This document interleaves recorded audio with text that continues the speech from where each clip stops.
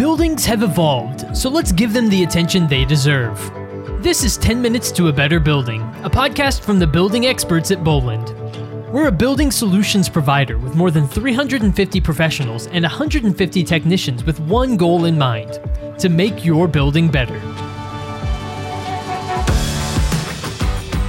Hello, everyone, and welcome to another episode of 10 Minutes to a Better Building, a podcast from the building experts at Boland. I'm your host, Tyler Kern. Welcome to another episode of the podcast. We are thrilled to have you along. Today, we are talking about energy usage intensity, a word that's difficult for me to say, energy usage intensity. We're going to be diving into that topic today with Joffrey Gilg. He is an energy engineer at Boland. Joffrey, welcome to the podcast. Thanks for joining us. Thanks. It's good to be here. It's great to have you on today, Joffrey. And so let's start off with just an introduction to the topic for people who might not necessarily be familiar with energy usage intensity. Tell us a little bit more about that. Introduce that topic for us. All right. Energy use intensity is just a measure of how much energy a building uses in a year. It adds in everything: electricity, natural gas, if there's a gas line, if there's a fuel storage tank, that gets counted in. And it's all aggregated together and measured in units of thousands of BTUs per square foot per year. So it's normalized for the size of the building. Yeah, absolutely. You know, Joffrey, I think that was a really important base layer for people to understand kind of what we're talking about here when we talk energy usage intensity here on the show today. So another thing that I think is important for people to know about as we have this conversation are the new Building Energy Performance Standards, or BEPS as they are called. Can you explain BEPS for us and tell us a little bit more about what we need to know? Sure. They're a performance standard that says you must meet a certain minimum Energy Star score or maximum building energy intensity. The District of Columbia has this in effect right now. Montgomery County is putting it into effect starting in 2024. Basically, it says that you've got to meet a certain standard. An Energy Star score of 50 is typical. And if you don't, there are certain pathways to remediation that you can take over the following 4 years to get in compliance. And if you don't, then there are penalties involved. So this is highly motivating to a lot of property owners. That's really interesting. We're going to talk a little bit more how to approach maybe that topic and kind of what you just mentioned here in a second. And so it's my understanding that there are 3 levels of intensity. Can you explain those levels for us and kind of break that down? Well, levels of improvements you can make. The first is simply to optimize the controls that you've already got on site. You know, your system doesn't have to run 24/7 unless you are a 24/7 facility. You can set back the thermostat temperature, you can reduce the airflow, you can shut down outside air dampers, things that are controlled through mechanisms that are already available on site. You just have to program them. Level 2, it's improving your facility a little bit, including installing more sensors to increase your control capability.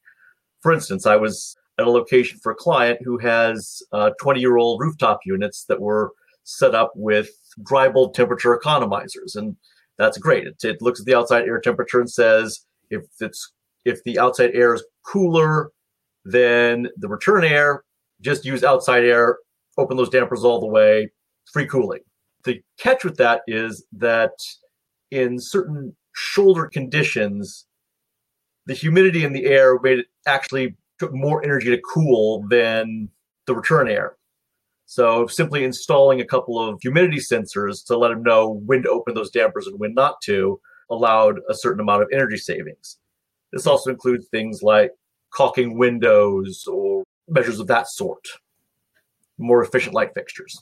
Level 3 is when you start replacing equipment with more efficient stuff, more efficient chiller, better boilers, variable frequency drives on your HVAC equipment. And these are, of course, the more expensive items, but they're also where most of the energy saving is.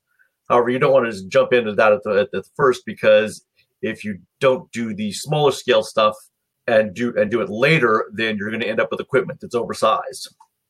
Yeah, that's a good point, I suppose. And one of the things that I wanted to talk about a little bit later, but I think it might be a good idea just to discuss it here now, is that sometimes it's helpful for people to talk to an expert like yourself or like the experts at Boland to understand a little bit more about the options that exist in smaller areas and not immediately jump to, okay, well, let's replace an entire system and let's go with wholesale changes. Maybe there are smaller incremental things that you can do kind of building up to that eventually, right? But understanding maybe some of the smaller things that you can do is certainly something that an expert at Bolin can suggest earlier on in that process. Certainly. And you also have to understand what you can do and also what you can't do. And a lot of that's going to be determined by the type of facility you have. For instance, if you're a hospital, you have very rigorous ventilation requirements. So something like demand control ventilation and cutting down the outside air is not an option, even though that might be a perfectly good strategy for an office building. Right. You have to understand what is going on the site and understand that energy is sort of a fourth tier priority. Yeah, let me jump in because this is something I found really interesting as you and I were talking before the podcast. You mentioned energy, and energy efficiency being a fourth tier priority. And this was a really interesting concept to me that I'd never really thought through before. But tell us what that means when you say fourth tier. What are the other three tiers and why is energy fourth? Well, first tier is occupant health and safety. That's obviously going to be the top priority. You don't want to do anything that hurts people or makes them sick. The second tier is the process requirements of the space. In a lot of things like offices, that's going to be the same as the requirements for people. In some manufacturing facilities, you're going to have certain strictures. If your process has to be really 140 degrees Fahrenheit or a cryonic temperature, then you're just going to have to accommodate that sort of extreme. Yeah, the third tier, as I mentioned earlier, is occupant comfort. People have to be comfortable to do whatever they're supposed to be doing in the space that's being conditioned. And once you made sure that all of those conditions are met, then you can look about what's the most energy efficient way to meet those other tiers. Because people don't really care how much energy you spend. You can spend as little or as much energy as long as they're comfortable. Yeah, that's a great point. So with each layer you go down, with each tier you go down, you can't maximize that if it means compromising on one of the previous three is Correct. Kind of a way to think about it. Yeah, absolutely. Because you can't, it might be the most energy efficient thing in the world to just not run any kind of air conditioning during the summer. You can do 100% energy savings by turning off all the utilities, but no one will like it. Exactly. Then there's really no purpose or function for the building because no one's going to want to come and work there. And so I think that's a really interesting and a good way to put it. And so, we talked a little bit about that consultative approach, but tell me a little bit more about what it's like to work with clients towards their goals as it relates to energy usage and usage intensity. Tell us a little bit more about what it's like and the process that you take to work with clients to help them meet and match those goals. Well, it's definitely a collaborative process. You definitely have to understand what is going on in the space and the things that they need to do to accomplish their goals for whatever it is they're doing in that space. Yeah, because it's like you mentioned earlier, you need to know the different needs of a hospital as compared to an office building, right? And so for someone like you're going to understand those differences and how those requirements are going to be different. And that's an important thing to bring into those conversations. Right. You have to understand that there are certain restrictions on what you can and cannot do in certain kinds of spaces.